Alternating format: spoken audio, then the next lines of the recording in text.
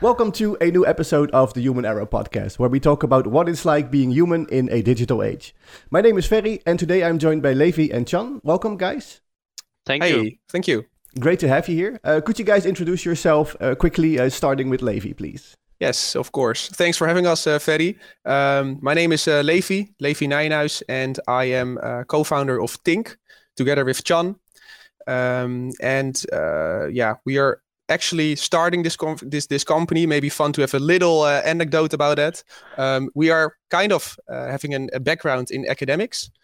And we noticed there that we write a lot of papers, and those papers are really relevant and important. But at the end of the day, they come through a shredder, and that was kind of hard for us to imagine in practice, because theory and practice are not really the same, to say the least.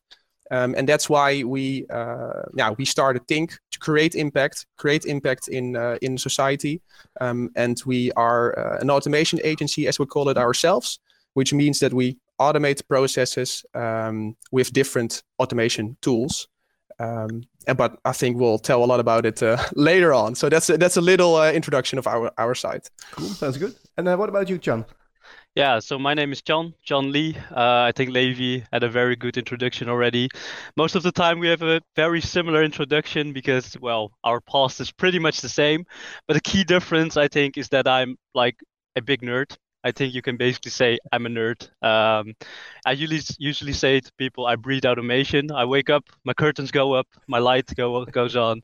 I have my washing machine connected to a Google spreadsheet, so I could like analyze washing patterns of me and my family members. So I think we can safely say that I absolutely love automation. And in terms of professional career, that love for automation is pretty much the same. So that's it from my side. Okay, awesome. We can see the difference between Tjan and me then. Tjan is the tech guy, I am the sales guy. Let's put it that way. That's also important to notice. But that's a good combination, right? Because usually the tech guys are not good at selling, but they are super good at tech and vice versa. Yep. Yeah. Yep. Sounds good. That's a good introduction. We had a quick conversation before we started. And I don't know if you want to share this, but you said something about having like a sort of a Bible or a book. What is that all about? Yeah, so Levi and I both have like our own notebook. Like this is my notebook. I have a nice sticker on it.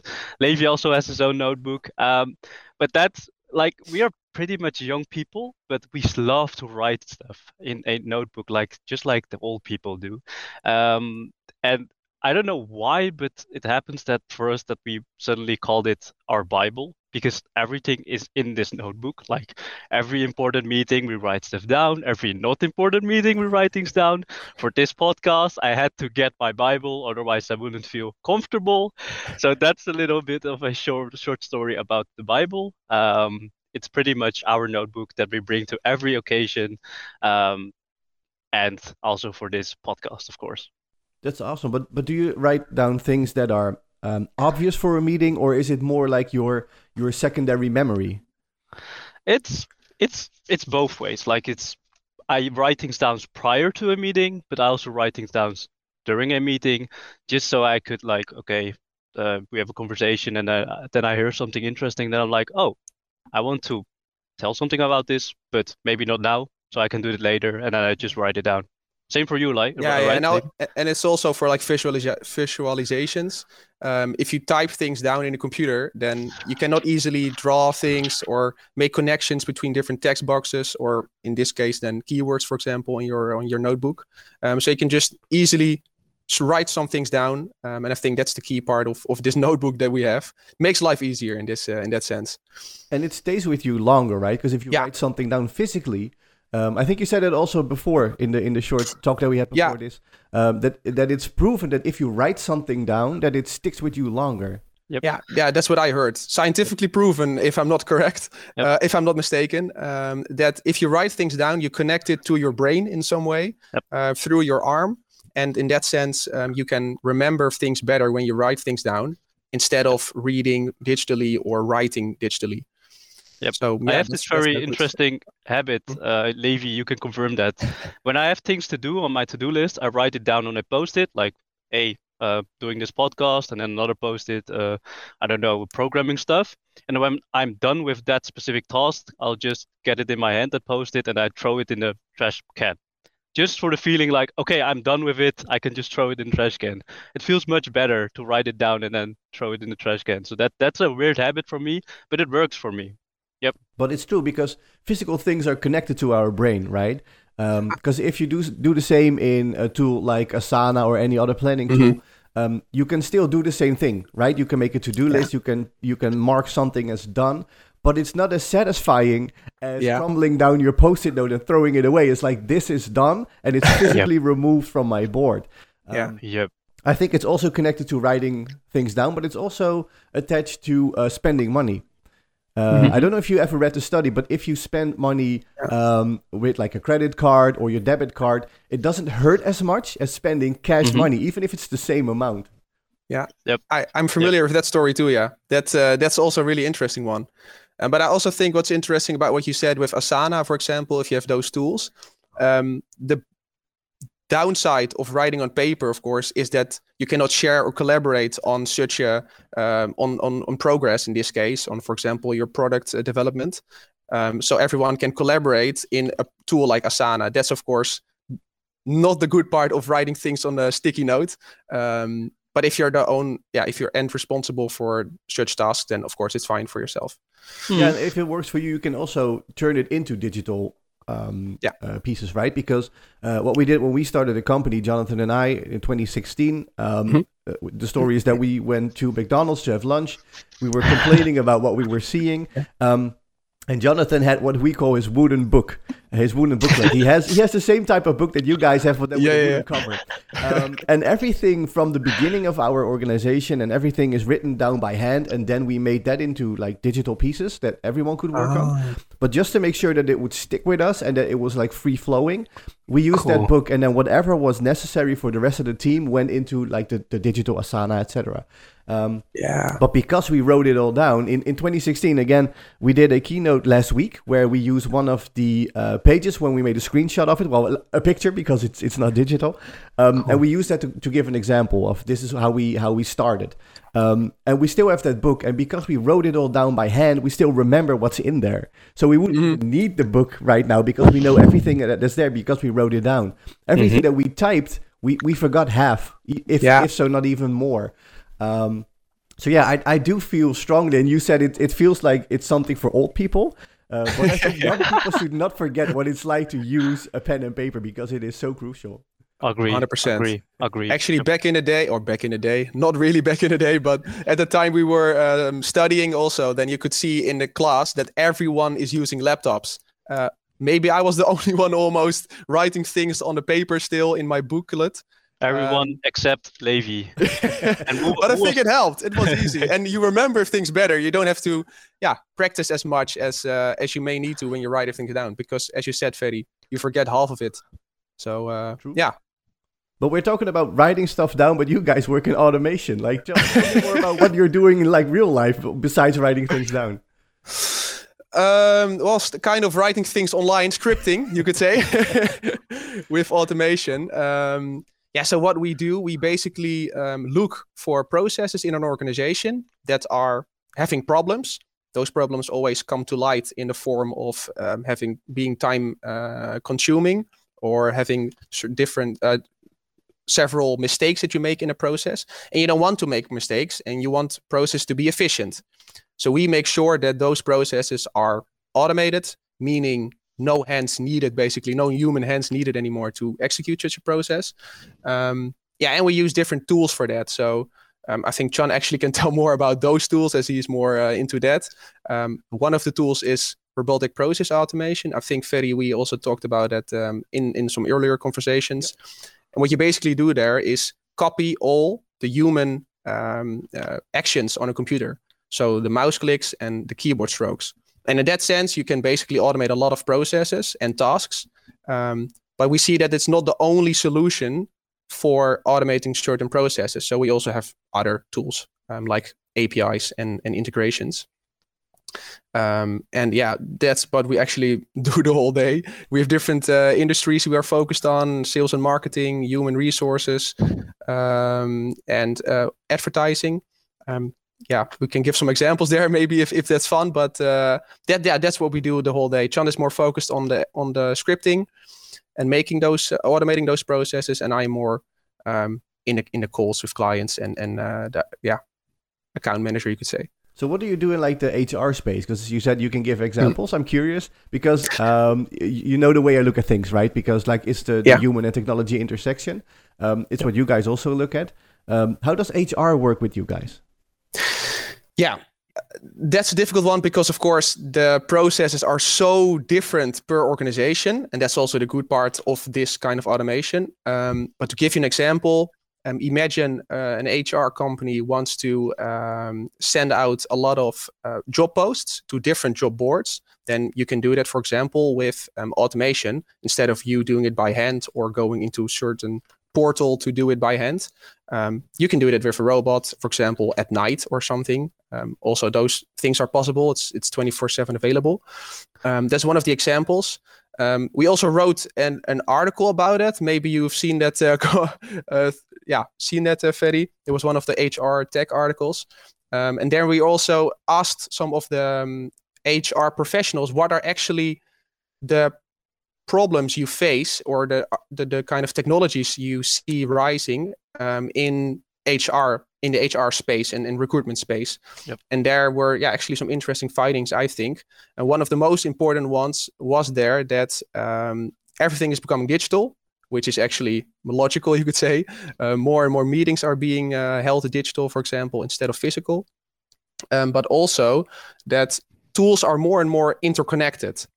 So it's not just an application, a job board tool, a finance tool, and so on. It's more of a combination now that you try to focus more on the journey or the path a new employee, for example, goes through when entering or onboarding in a company.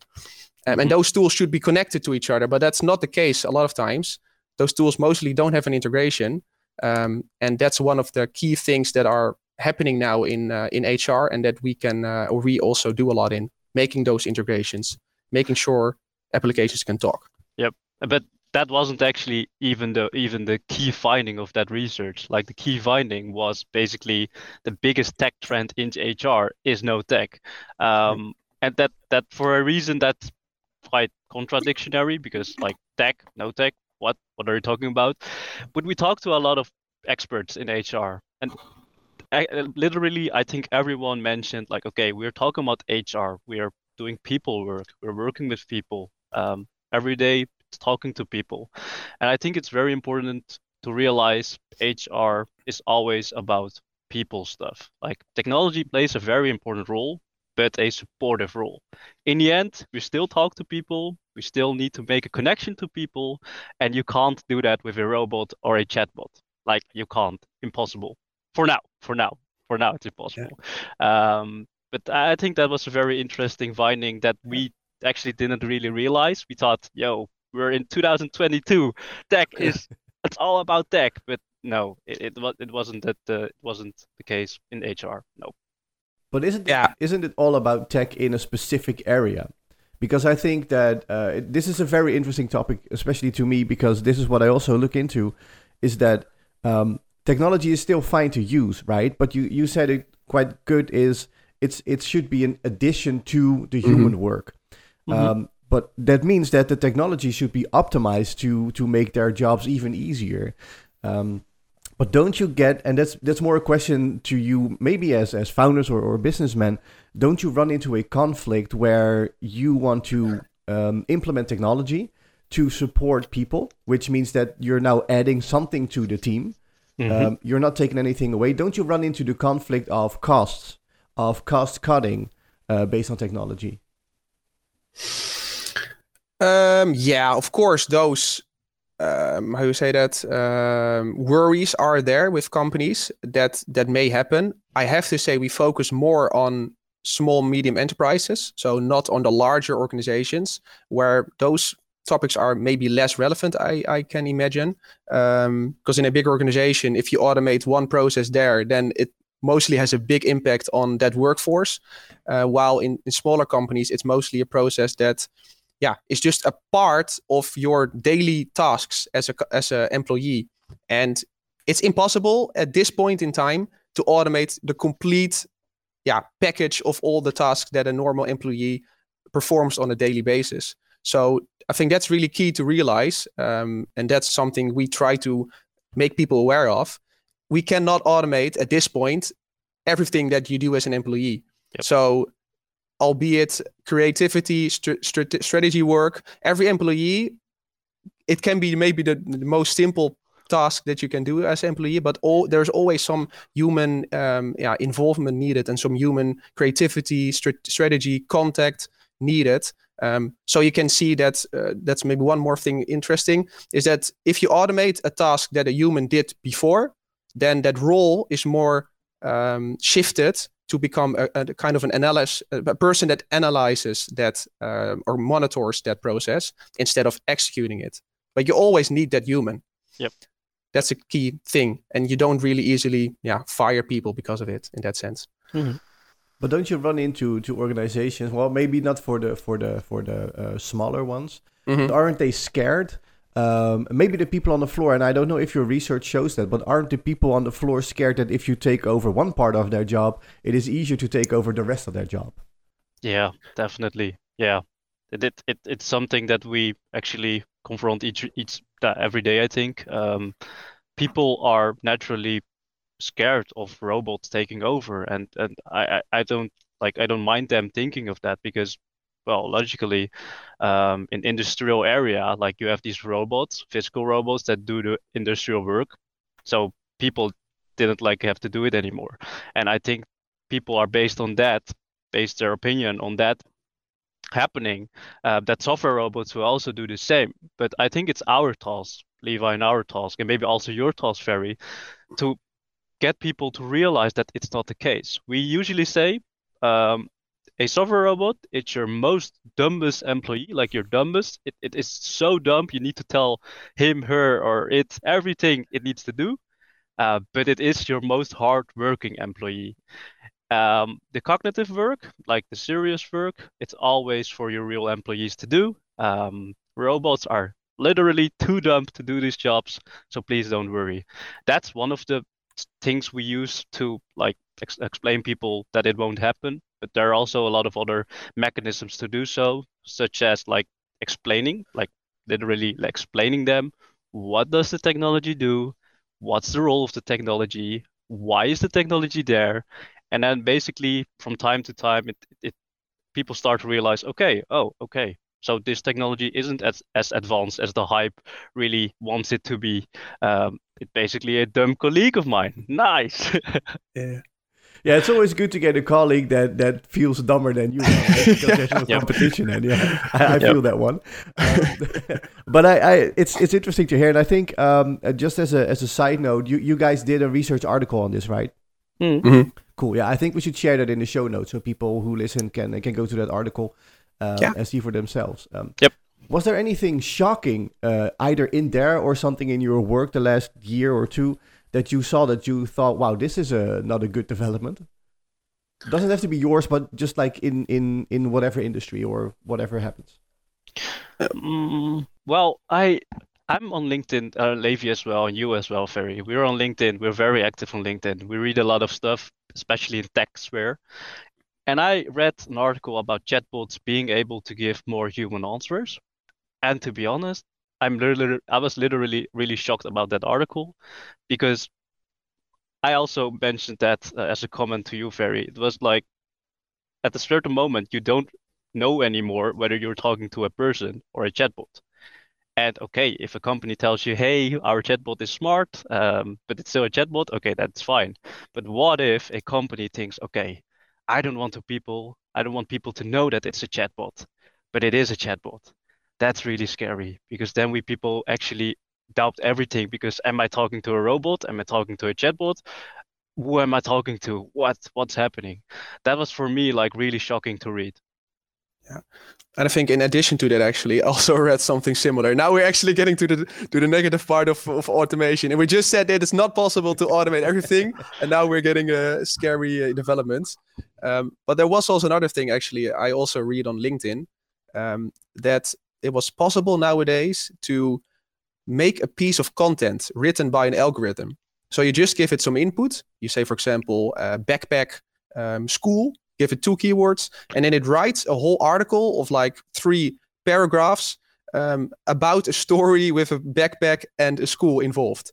And I think, just like Tjan said, that's actually, I have to say, quite scary. And those developments are also a bit scary, I think, and I can imagine, because you do not know anymore if you are in contact with a human or technology. And in that sense, it will always be a question: do I talk to a technology, or do I talk to a human? Which can be quite scary, but that's also part of how society puts it, I think. And that's actually, like Tjan also said, our role then to educate and to inform people that at least at this point, it's never possible. And probably the upcoming 5-10 years, it's not possible to take over this human contact as accurate as possible, as how it's going between us 3 here together. Yeah, I think we as humans still have to decide where this whole thing goes. And surely I want to stay away from like the negative part of automation, but I do think there's a part that we should know about, we should be wary about. And especially the first example, Tjan, that you gave about that chatbot.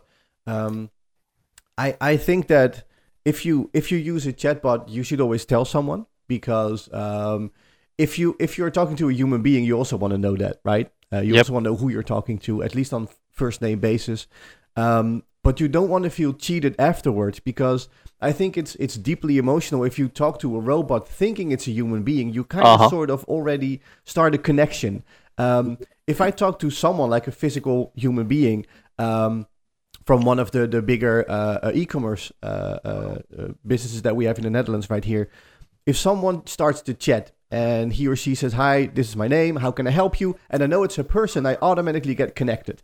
And then if they say, "I feel sorry for your problem, I'm going to help you fix it," then you're my friend, because you're going to help me and I like you already. But if you're a robot and I kind of feel like you're my friend, and then I find out you're fake, that's like finding out Santa Claus doesn't exist, right? Because you feel cheated. So I think it's important that everyone who's listening, if you want to start a chatbot, go ahead, but make sure that people understand that it is a robot, because it also sets an expectation. And I think that's one of the things we tell all the brands is, if you use technology to talk to clients or to consumers or pre-sales, whatever, you set a certain expectation of your brand. And if the first thing that you have is a chatbot that you think is as smart as a human being, then you're gonna give people a wrong impression of your brand. They're gonna think you're dumb, because it's never gonna be as intelligent or as emphatic or friendly as a human being. But I think, and you will probably underline that, is that you should still try and use technology to make your life easier. It's perfectly fine. But don't think that it can replace us in the same way that we are. I think that's the biggest message to anyone, because I often run into this discussion if I talk about technology and humans. Everyone steers it towards chatbots. But that just shows that there's a huge pain right there. That people feel cheated by chatbots. They don't work. One of the most painful examples that I have is with an insurance company right here where we live. They use a chatbot which is so dumb that it asks me to talk in keywords. I have to use keywords as if I'm like some Google advertisement, right? And then I use keywords and it just doesn't understand what I want. And even if I talk to that organization with a simple question, no frustration, no emotion, I leave frustrated. That's the opposite of what you want. You want to take away my pain or anxiety or question, whatever, and you want to send me home with a good feeling. Now you're sending me home thinking, you're dumb, I need to talk in keywords, and I'm going to leave. And that's the painful conclusion. I agree. That's also a reason why we don't have a chatbot on our website. Okay, we are not a B2C company, but you still want like a channel to communicate with your audience. And we decided to basically use video. I don't know whether you've seen that, but if you visit our website, you see like a small pop-up with a video. That's basically it's basically what we believe. Like, make it personal. Like, every single aspect of your company, make it personal. Okay, we do automation, perfectly fine, but make it as personal as possible. Imagine like Levi, we're talking to Ferry. what if Ferry has a very advanced technology that he's basically a robot now, and that basically he is not Ferry, but basically a robot that's programmed? How would you feel, Levi? I think you would feel really bad. Me as well. I'd feel cheated on, yeah. Exactly. Exactly. Yeah, but that's true, right? Because you're sharing your story and you think that I care. But if I'm a robot, I don't care, right? That's the key part. Exactly. And that's the empathy. And I had an interesting discussion a couple of years ago at the University of Rotterdam with someone who said, but I can create a robot that is emphatic. And we said, no, you can create a robot that has features that look like being emphatic. It can mimic our behavior, but it's not going to care. Yeah. Yep. Scary robot. Scary. It is, yeah. Is it? Where is it? Does it exist? Oh man. They didn't build it yet. Thankfully, no. Okay. They do have another robot, which is my pain in my ass, and I use this every example that I get. Yeah. There's this nursery home. I'm not sure where it is. If it's here, if it's abroad, I'm not sure. But what they did was they saw this problem in nursery homes. Older people, super lonely. And they needed someone to talk to.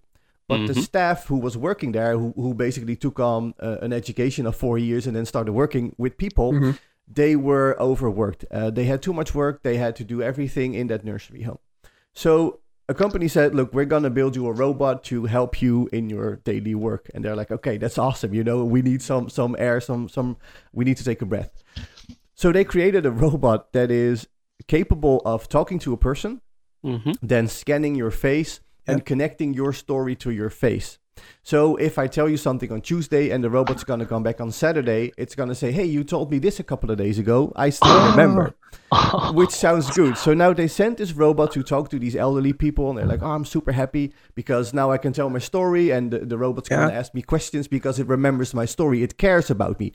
First of all, the robot doesn't give a shit because it doesn't care about you. But the worst part is that the people who actually took up this job to care for the elderly are doing the dishes, doing the groceries, running the errands, while that robot is doing the fun part of their work, which is talking to people and making connections, which pains me because that's the opposite way that we should want to work. Why don't we find something to do the dishes, to do the groceries, so that the people working there can talk to the people? And for now it works because the elderly and usually they have mental issues, so they don't really, and they feel connected because at least they have something to talk to. But we as a younger generation, I don't want a robot to remember my name and remember my face. I don't even want Facebook to save my picture, let alone a robot. But it's acting like a human being. How can I build a relationship with something that's made out of plastic? I just can't. Yeah. Well, I believe in Japan, people are marrying robots at the moment. So, I really know there's some kind of marriage, possibility to marry a robot at least. Yep. So there, it maybe depends on the culture as well in that sense, actually, when we talk about it. And as you said, it also depends on the age you're in. With all respect, if you have mental issues, you also do not understand, maybe, as we are talking about it now, that such a robot doesn't have the empathy that you think it has. And is it then a bad thing? That's also one of more like an ethical question, actually. If a human doesn't understand, it is not, if the human thinks that a robot is being empathetic, is that a problem or not? But I think interesting topics, at least. Well, I think we're looking at the wrong side of the spectrum then. And I don't want to go too deep, but I think there's a vast difference between humans and technology when it comes to skills, right? And you guys said it before with examples even. We're creative, we can manage people, we can build relationships, we can do customer service. Then you have robots, and you also said this, they can go on 24/7. They're like the dumbest but super hardest working people on your team. They don't take vacation days, they don't get sick, etc. They can break down, but you can fix them easily, right? So there's a vast difference. Yeah. But if we're already looking at how to put those human skills in robots, then where does that end? Why don't we optimize the robot skills first? And why don't we also look at optimizing the human skills? Like, okay, we are looking at technology, we're optimizing that, we're making your life easier, which means that you as a human being, you need to up your skills as well. You need to be more creative, more outgoing, more build relationships, be creative, etc. But if we're already looking at how can we take these human skills and put them in robots, then it's going to go very quickly.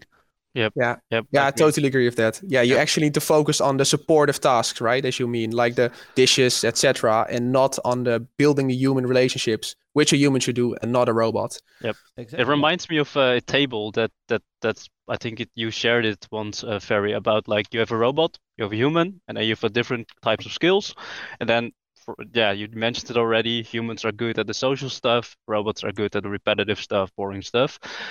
I think your example was very good. Why don't you make robots that run the errands, that do the dishes, so that we people, or not we, but the nurses can talk to the elderly again? I think that would be more efficient rather than turning it, making the nurses go run the errands, and making the robot talk to the elderly. Exactly. Yep. Yeah, and I think it's good to use technology. And I had this conversation earlier, and I'm gonna tease you guys on the next podcast that's coming out this Tuesday. We had a discussion about transition. Yep. I'm gonna steer it a little bit differently here. There's a transition of jobs, because some jobs are gonna disappear. But should those jobs be the people working in the nursery homes, doing the emotional work, or should that work be the things that we are not the best at? I've worked in Rotterdam. I've seen things being built that kind of shocked me, but in a good way. They built this car that can deliver pizzas because it keeps it warm and it knows its location. It uses your phone to find you, etc. That's awesome. And people argue that that's going to cost this young 16-year-old pizza guy his job. We have robots that are now testing to deliver your mail or your packages. That's going to cost people at TNT and PostNL, etc. their jobs, which I understand. But I think we need to move away from certain jobs that are not specifically human.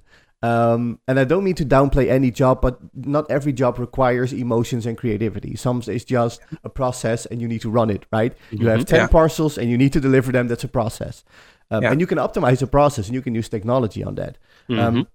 But if we start optimizing processes that are humane, then we run into that problem. But how do you guys look at that part? Because I think you already teased it quite a bit in the beginning. Like you guys look at processes to optimize them, right? Mm-hmm. Yeah, and those processes are all digital. So we don't talk about physical processes, which are also difficult to automate, I can assume. But as you said, for example, like I think Domino's or something has that with the pizza that you deliver it in cities. I think that's a really cool development. But we are talking more about the digital processes that you automate. With that, there are so many things in a daily task that you perform digitally, so that it's impossible to automate that with a software robot at this point in time. Yep. So it's more the really small tasks that you execute, like logging into a portal or reading emails each morning and categorizing them for you as a person, to really support you and not take over anything. Yep, but it's actually a twofold. Levi mentioned stuff that's already done by people. That's how I think 99% of the people look at automation. Look at specific processes that you already do and automate them. But after, I think, a few months, Levi and I realized, wait, automation isn't really about replacing stuff that you already do with automation. It's also about doing the impossible. That's how we call it internally in our organization, doing the impossible, like processing thousands and thousands of documents. Can you as a human do that? No. But can a robot do it? Yes. And then if you look at automation like that, it's like opening up new spaces for you to do stuff in your company that was never able to be done in your company. So that these are like two perspectives in which you can look at automation. It's not always about replacing stuff and substituting stuff and work to do. It's also about looking at, okay, I always wanted to have X, but I couldn't because people couldn't do it. Okay, maybe you can now use a software robot to do it. And then that's a very new way to look at it, which I'm, and Levi as well, is very big fan of. But then you're looking at a spectrum that humans just cannot reach, right? Then you're adding something to, exactly. Yeah, that's super valuable. And do you guys also measure like what impact that has, especially if you automate like small tasks that we're not really aware of, how much time it takes, or do you measure those kind of things? Well, we do measure it, but honestly, it's actually a very unfair competition. You're actually measuring something that like for instance, processing thousands of documents, we sometimes make the comparison between, okay, what if a human had to do it? Well, then you're talking about months and months and months of work, 8 hours per day, no coffee, no toilet visits, etc. It's actually an unfair competition. But yeah, sometimes we mention that just to give people an idea of, okay, this is something that you couldn't do anyway. But that's the whole thing, right, with automation. Because I don't think we are aware of how powerful automation can be, and how both limited and unlimited human beings are. And with that, I mean, we are unlimited, as in we're super creative, because this robot or this automation that you're talking about is something that humans created, right? Yeah. But on the other hand, we are limited, as in we couldn't do it ourselves. We need those coffee breaks, and I want to go maybe a little bit into like the mental health space, is also that we don't even have the brain capability to keep up for 8 hours of focused work per day, super productive. That's just a big difference, because humans are not really productive in that way, right? But how does an organization that you talk to, how do they look at like this kind of issue? Like if you tell them this, how do they react? In what way do you exactly mean then? Well, if you talk to them and you show them like, look, if we create this automation, it's going to be super productive versus human beings who are limited on that spectrum. How do they react? Do they see those differences? Yeah, they do see that. And as you said, there is also kind of an ignorance, if I can say in that way, about automation and what it can do and what it means in an organization. What we are always saying, Tjan and I, is that automation is just there. We come back to the same story actually, but that it's doing the repetitive stuff. It's doing things that you tell him to do. It's the dumbest employee. You tell him exactly where to click, or in case of robotics, at least. But you tell him exactly what to do, and a human cannot. So, or a robot can do that 24/7, and a human cannot. That's what I mean. So that's, I think, the key difference is that humans are definitely productive, but they're not productive when it comes to doing the same thing 24/7 or 8 hours a day, you could say. And that the question is if that's actually a human problem or not. I don't think so. In that sense, if I already go on to like a next stage of this conversation, because I think in the end people are meant to be creative and be more focused on the human side of things and not on the robot side of things. Because we all have kind of a robot in ourselves, but we don't want to take that robot out in the workplace and keep it inside of us and use that robot energy kind of for the more strategic things. Robot energy. Very nice. We never use this way. But robot energy. Robot energy. This is all for Everyone has some robot. I'll write it down now. But it makes sense. I understand what you mean, because we can work as robots. I speak from experience that I have worked as a robot. Everyone does it. But it's true. But I think I was the best robot ever. I was working for. I think they should have talked to you guys before they hired me. It was like my last job that I had before I started my own company. And they hired me to their sales team to like increase their capabilities and skills and whatever. And it sounded like a super, super good challenge. Like, okay, I can use my sales and marketing background to, talk to this team, make them better, etc. And so they said, the first thing you're going to do is you're going to pick the orders in our warehouse, which is something that I fully agree with, because there's no better way to integrate into a company and to learn about all their parts and products that they have. So I did that for 1 or 2 weeks. I connected with the guys working there. And then I went back to the office and they said, well, you're going to start now your work in the sales department. So you're going to do exactly what they're doing, just to make sure that you also get to know them. I'm like, okay, cool. So show me the work. And the work they did, and you're going to laugh about this. The work that they did is they work in a big industry.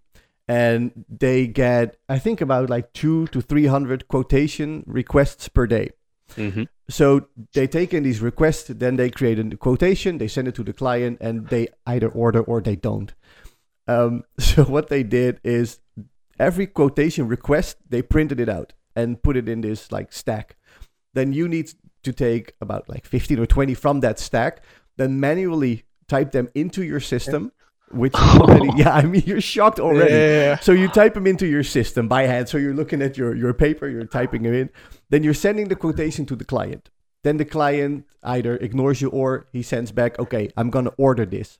You have a button to create an order from a quotation, right? To convert it. But they didn't want that because then it would disappear from their archive. So you had to print out the order request and then type it all out again and then send the order confirmation. Yeah. And then you got a purchase order. You needed to print it out that as well. Then the 3 of them, you staple them together and put them in a physical map. And then at the end of the week, we dumped the whole map into the trash can and started Monday the next day. So I said, well, there's a couple of issues right here because like this is robotic work, right? Printing it out, typing it in. And I said, well, what is the reason why? Let me put it this way. Do you know how many orders we're getting versus quotations we're sending? So what is your conversion rate? Which is a basic question.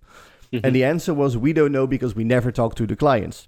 So I made a sales plan, right? Because that was what I was hired for. At least that's what they told me. So I made a sales plan and said, step number 1, talk to your clients. Give me a couple hours a week. Let me talk to them and ask them, thanks for doing business with us. What do you purchase on a regular? Are we your biggest seller, etc.? You know, just the basic questions. And the second one was, please, God, help me automate part of my job because this is robotic work. We have so many tools that can already do this without, you don't even need to invent them. You just need to purchase them. So I gave them that sales document and my manager said, well, it looks good, but I don't think we have time for that because we have this whole stack of quotations that you still need to type in. And that just went into a loop and it took me about 2 months when I said, well, I'm done. I'm not going to do this anymore. And then I think they purchased this product that was like super low quality and it scanned the quotations coming in. But you still had to like amend the whole document because there were so many errors that it even took longer than just typing it in yourself. So what they bought didn't even work. It was actually working against us, making our jobs even harder. And that's when I said, I quit. I don't want to work as a robot. I was done. Yeah. The robot energy was empty. Yeah. It was. But it was. But I super understand what you say with robot energy. It's like you kind of numb down and you stop using your brain and you start being super productive. And I think the good part of it is that I started finding ways to become quicker. I started optimizing myself and my processes. Like, okay, if I don't take 10 or 15, or if I make like an Excel sheet with these type of things already in there or whatever, or I open 10 tabs at the same time, I'm quicker. It's like shaving minutes off the whole day. But the problem is that because I was optimizing myself, my manager said, well, you shaved off about 5 minutes of your day, so you can do 2 more, right? And because there's always more work. So I stopped optimizing myself as well. But I fully understand what you mean if you say robot energy. That's and you also feel productive, I guess, because you execute things, you do things. And maybe with doing strategy work or creative work, you don't really see the output. It's more abstract, and that may make you feel less productive in a way, but actually, it doesn't have to be. It can be still really productive, of course, but you just don't see that output as clearly as you do with executing things. It is, and I think we've been conditioned as well, right? As humans, when in the same job or the job that I had before, if I wasn't at my desk, I was deemed not at work. If I were to take 15 minutes just to walk around the building and think about a process, or how am I going to do this, or who do I need to talk to get this fixed? I was away from my desk. Doesn't mean I'm not working, but I'm not at my laptop. But they said, well, you've been away for 15 minutes. Where were you? I was like, I was working. No, you weren't, because you weren't at your laptop. That's interesting. But it is true, because we kind of feel like working is done on a laptop. And now, after like breaking away from it, and actually Jonathan, my best friend and co-founder, he told me that I still had that problem when we started the company. Because like I said, we sat in McDonald's, we could be there for like 2-3 hours, just having a couple of chicken nuggets and working and thinking and brainstorming and putting things on paper. And I said, well, I'm going to go back home because I got work to do. And he said, well, you're working right now. And I was like, that's true. I said, but I'm not on my laptop. I'm not productive. He said, you are productive. You don't need your laptop to be productive. That's so interesting. Yeah, I was so conditioned. Yeah, it reminds me of something of Google. They have Slack time. So they give you it should be real. They give you like 20% of your time or something as an employee for you to just stop working on your laptop and think about new crazy ideas with your creativity. Just think of the craziest ideas that you can imagine. And through that, they invented, I believe, Gmail, which is now one of the biggest services of Google, if not the biggest. So yeah, you can see that just slacking off those 20% of your executional work on the laptop may come with the biggest ideas in the end for your organization. Yep. You made me like your story, Ferry, makes me realize that I had it basically last week. Levi and I were standing at a business event. We were talking to nice people the whole day, and it felt really good because we were like not at the office and talking to people. But in the end, Levi, I told you, after these 3 days, I feel like I haven't done anything for the business. Yeah. And then I was like, wait, we were standing for our business over there. So we basically did something, but it felt like we didn't. And that's basically, I think, because of the reason you mentioned, we weren't sitting behind our laptop. So it felt like we had 3 not so productive days. Well, basically it was more productive than ever before, I think. Yeah, because we're so conditioned of seeing ourselves. I think, Levi, you used the right word. It's execution, but execution is just part of the work. You need to do the thinking before you need to do the execution, right? Mm-hmm. But I think that's a misconception that still many people and managers and organizations have, that being productive means sitting down and doing physical work or executing something. But I think the example of Google is interesting because I kind of like it, but I say kind of because who are they to determine that 20% will be enough for me?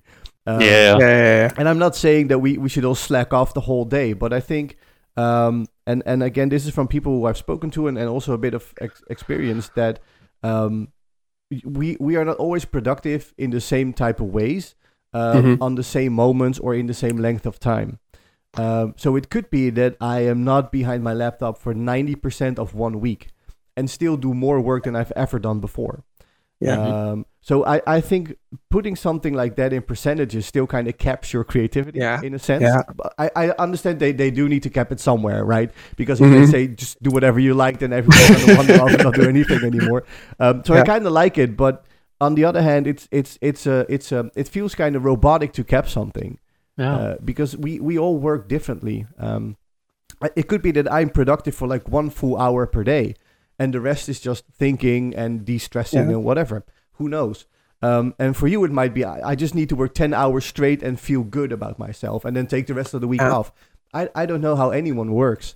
So it's kind of hard to put a cap on something like that.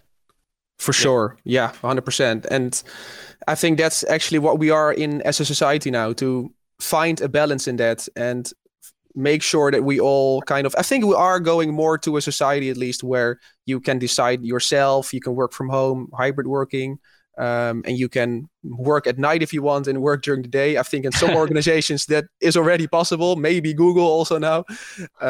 So yeah, I think it's an interesting one, as you said, and that's something we should all, we're kind of in that transition, at least in society now, to figure out for yourself what is best for you. Yep. Yeah. And how are you guys doing that? Oh, sorry. Yeah, go ahead. Oh yeah, I just thought of like a very good example. Also in Rotterdam, you're in Rotterdam, very Coolblue has a very playful office. I remember they have these slides in their office, if I'm correct. But like they have these rooms with that actually really stimulates creativity, and I think that's really something from new companies, that they are really making their workspace more. How do we call that? They enable creativity, basically. That's really nice to see. It's very different from back in the days, the old people, these boring offices. So yeah, it's a nice development to see, and I think we as business owners can also take a lot of learnings from that, because basically I think it works. Yep. It does. I think they saw the example. I'm not saying they stole it, but they saw the example from Zappos in the 90s and 2000s. Have you guys heard about Zappos? Yeah, from Jeff Bezos, right? Or related to him, at least, or like he took over the company or something. Yeah, it was Tony G who had the company at first. It was purchased by Amazon a couple of years ago. Decades already ago. Yeah, I think it's a while ago. It was a while ago. But he started out the company with this vision of creating like a home outside of your home, because he knows that people feel most comfortable in their home, and if you're comfortable, you're more productive. And he also said, and that's one of the things that really stuck, is he had this customer service, and he said, your focus on the telephone is not to convert every conversation into a sale. Your job is to make sure that people want to come back. And so they have this record of, I think, one customer talking to their employee for 6 hours straight. No break, nothing at all, because he or she was lonely and just wanted to talk, and they became friends on the phone. But the CEO was like, oh, that's amazing. That's something we need to share. Like 6 hours on the phone. Yeah. No purchase was made, but they had 6 hours on the phone. And he said, I don't want every conversation to be focused on sales because that's transactional. I want you to focus on creating a relationship. But then there are so many bigger organizations that still don't do it. And I think Coolblue is a good example, because what they do is also make it democratic. Because I know for a fact that one of their meeting rooms is called the Kuip, which is the name of a Dutch stadium, football stadium, which was chosen by a team of their employees. Because they just said, okay, you have an empty meeting room, decorate it, give it a name, you're free to do it. Because that makes you feel most comfortable, because it's also your creation. And it's your adding to the organization. Yep. Yeah. And what I think is, and I'm going really deep, but I think that adds way more value to you as an employee than things like free fruit or free gym facility. Yep. Right? Because now you're actually adding something to your workplace. And that's the same as Innocent Smoothies has done. I don't know if you've seen the documentary. It's pretty awesome. That the founder of that organization, he is meted by, I think it's Piers Morgan. I'm not pretty sure, but that's like a really posh English guy. He drives up in a Bentley, and then he gets out of the car and he talks to the founder. And the founder is in like on slippers, flip flops, and he's wearing shorts. And this guy's like, look at me, I'm in my tie and you're in your shorts. And the guy says, what car do you drive? Like, I took the Bentley. And the founder said, I've got this van which covered with grass because we just thought it was cool. And then they walk around their office building and people are sitting on these like bouncy balls. Their kitchen is decorated with grass and it's like a home kitchen. It's got everything. You can even cook right there. And that's where he said, like, the most important thing is if people feel that they can be themselves, to an extent, because on a day someone showed up just wearing I think it was their robe and didn't comb their hair and stuff. Well, that's kind of the limit. But you need to feel comfortable at work. Yep. And I'm curious, like, you guys are still young. You're a pretty young generation. You're founders. How do you do your own work? Like, do you come in on 9 and do you go home by 5, or how do you guys see this? Yep. I want to answer this question. I like this question. We really want to do things differently. We're both, Levi and I, we are really about efficiency. Like, everything has to be efficient. So I had an internship in Hong Kong, and it was a tech startup company, and I learned really a lot there. They basically said, I don't care what you wear at work. You're not going to walk a model show. You're going to work and you're going to do stuff for us. And that's the only thing that counts. You can wear shorts if you want, unless there are clients at the office. But in like general terms, you could wear shorts. Everything was fine. And I was a really big fan of that, because in the end, if you're comfortable, you can do the most work, and I'm really a big fan of that. So I think we really translated that thinking from my internship into our own company. Like, I don't care what we do at the company. In the end, we just need to have results, and that's it. I think, Levi, you can confirm that with me. Yeah, for sure. And I think what's also fun is that in the end, we did want to have an office like this. So, of course, before this, we worked from home.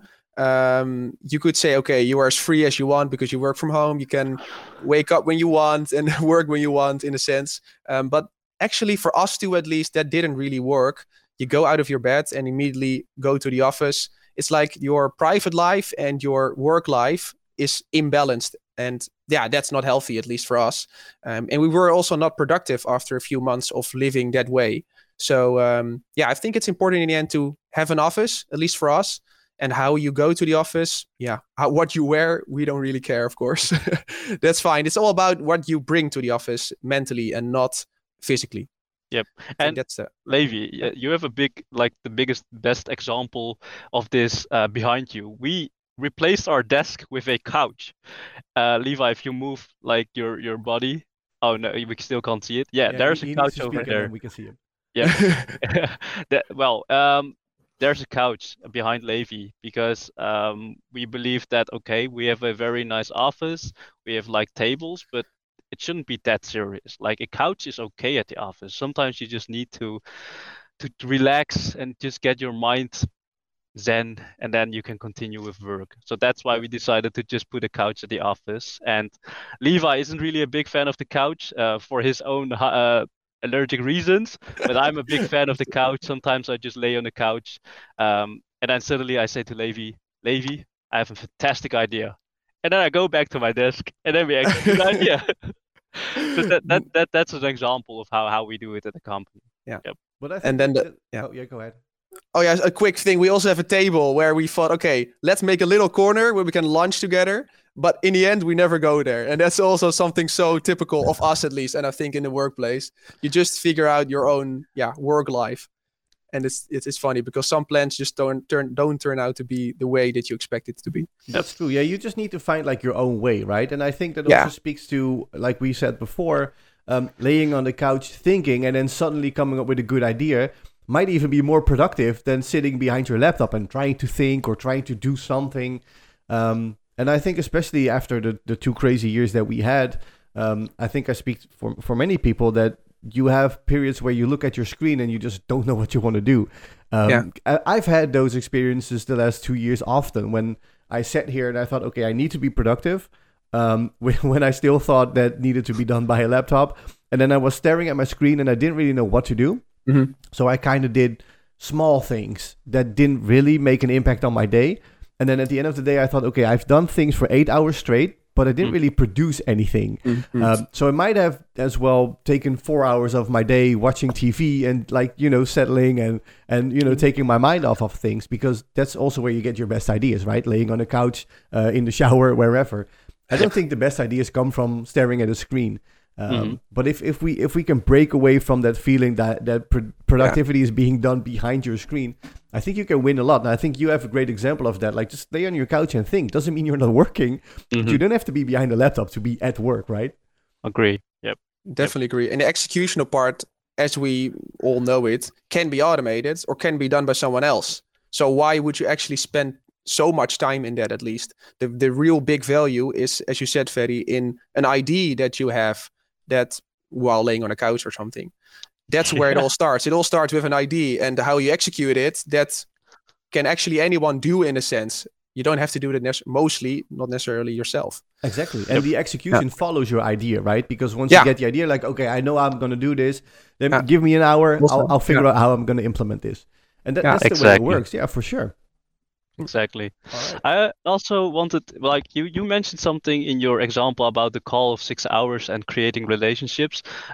If you wouldn't mind, I really want to dive into that specific topic because Levi and I are really into creating relationships. And I think for this, we really need to give a big shout out to someone on LinkedIn. Peter S is his name. He really taught us that creating relationships is a very important aspect in business. You don't tell someone on the streets, hey, I have this product. Do you want to buy it? Yes or no? Okay, here's some cash. Okay, all right. That's not how it works. You need to create relationships with people. People need to trust you in order to work with you. And that's actually really something that we realize is so important when doing business. Creating these relationships, be personal with people, talk to them, like be really interested in what they do. Be really interested in how they do stuff, and then maybe you can help them. But if not, the worst thing that can happen is that you had a very good conversation. Maybe Levi, you can add more to that because you're more the sales guy. Yeah, no, well, I think as you said, every conversation adds value in the end because you or get maybe sales or business out of it, or you learn from it in a way. Actually always learn from it, because if you get sales out of it, you can also learn why did that happen and what did go well. But you can always learn from every conversation. And I think that is maybe one of also a bigger misconception in maybe sales and business development, is that you only want to have a meeting for the purpose of sales. And if you don't have that meeting, then, oh man, it's shit. We didn't work out well. I have a bad day immediately.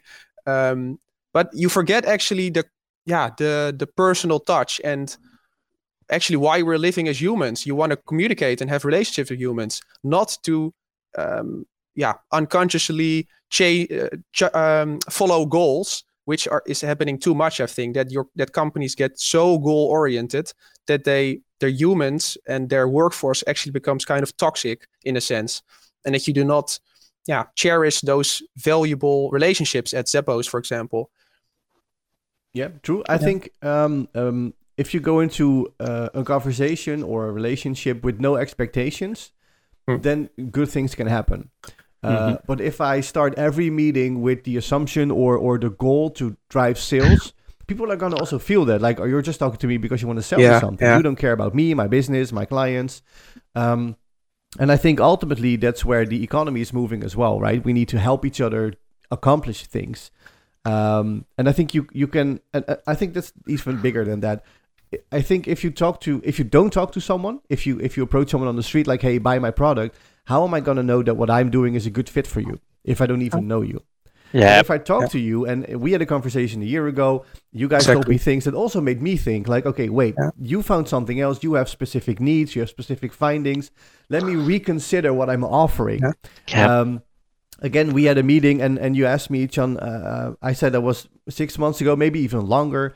I think the three of us went into that conversation with the goal to learn from each other. Like, who are you? Yep. What are you doing? What do you see in your space?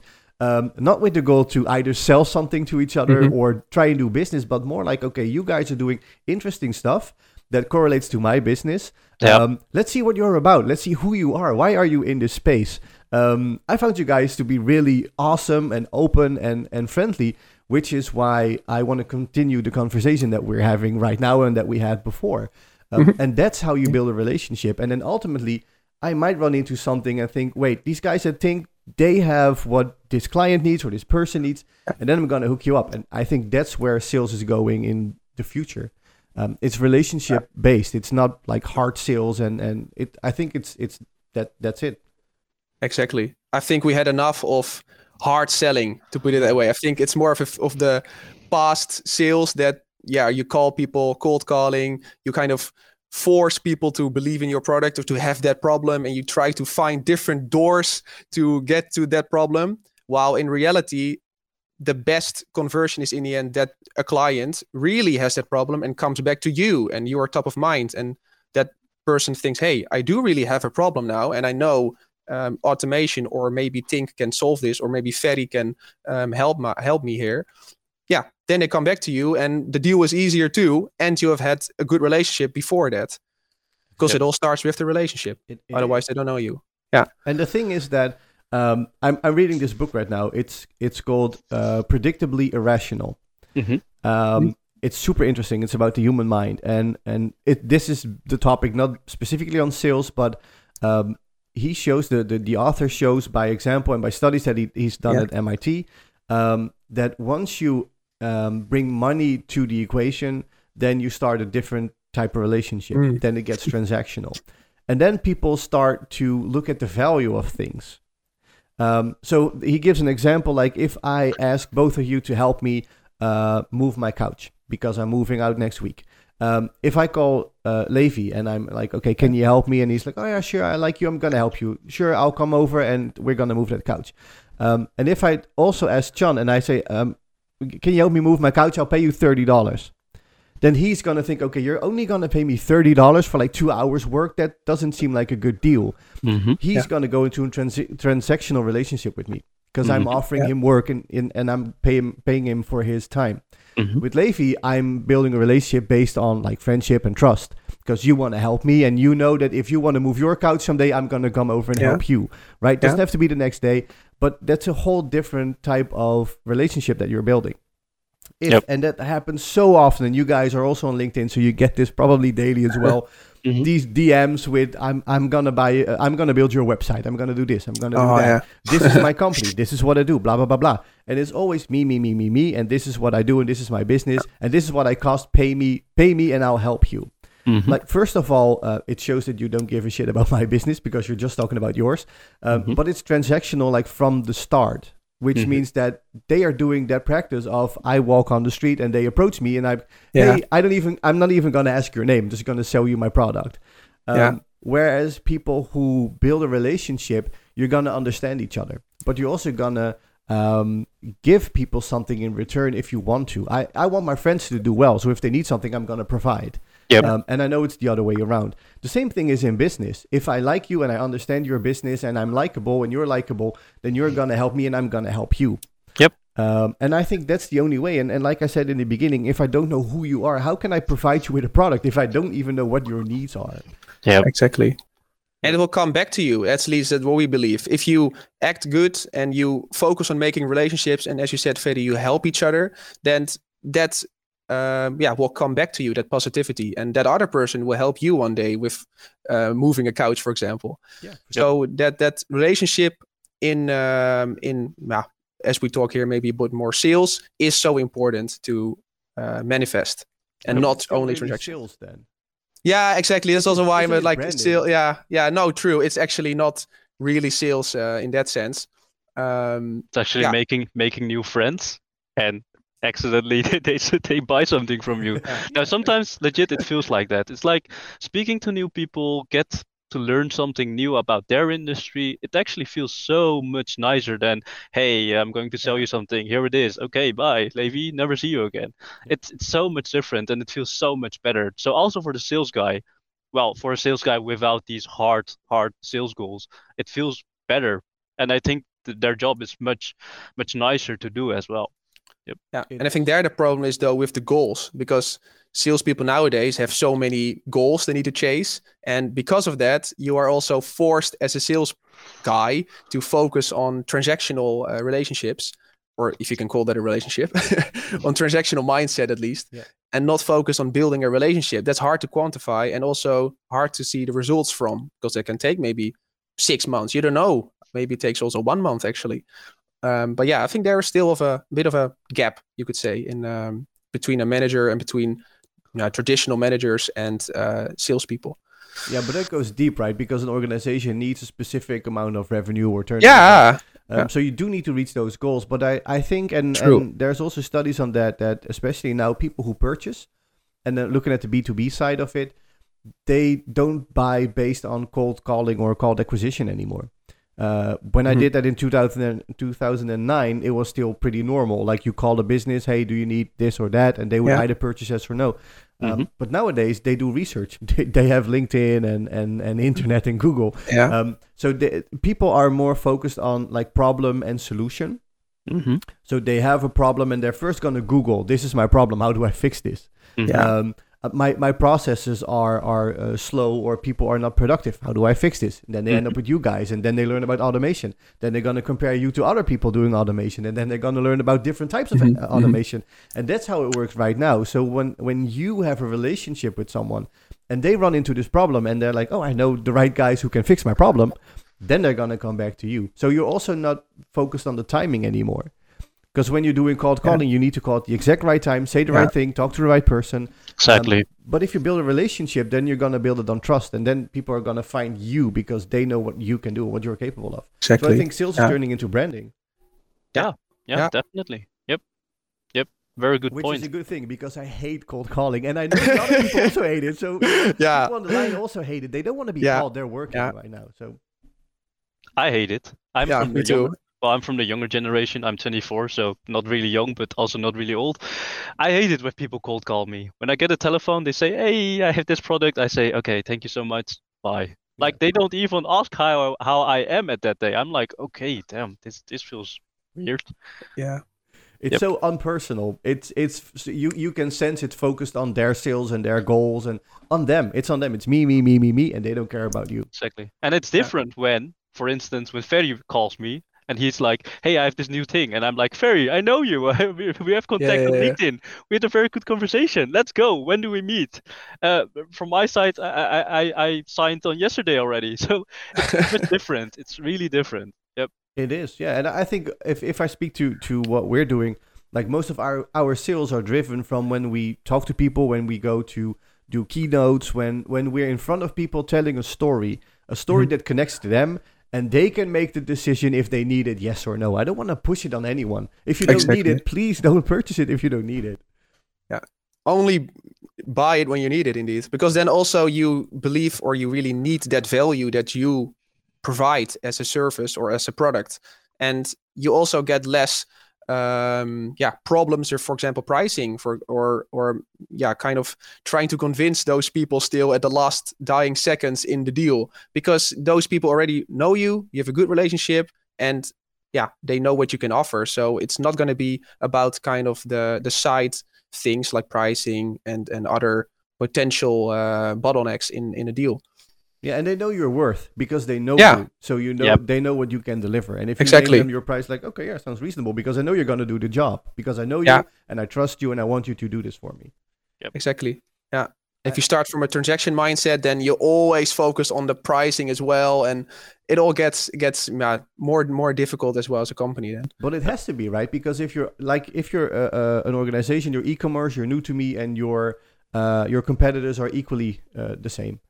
I'm going to compare you on pricing and on, I don't know, like the reviews that you have on your product. I don't care about your shop. I don't care about your website. But if I know you, and I'm not even going to compare you, because I can already tell that, what you're offering is valuable, so I'm going to take it. So you take away the whole comparison. It's the same with friendships. If I want to spend a day with someone I don't know, I'm going to look at, okay, who are you? Where are you from? What do you look like? But if I have to choose between two of my friends, I'm like, okay, sure, I know who I'm going to take because I know who they are, what they do, what they're about. And it's not different in business. I think, Tjan, you said it correctly. Like you make friends and then you go into business with them, rather than trying to sell something to someone and then hope they come back someday, because your friends are going to come back to you. Exactly. Really well said. Yep. Thank you. Well, on that note, because I think we can talk for hours.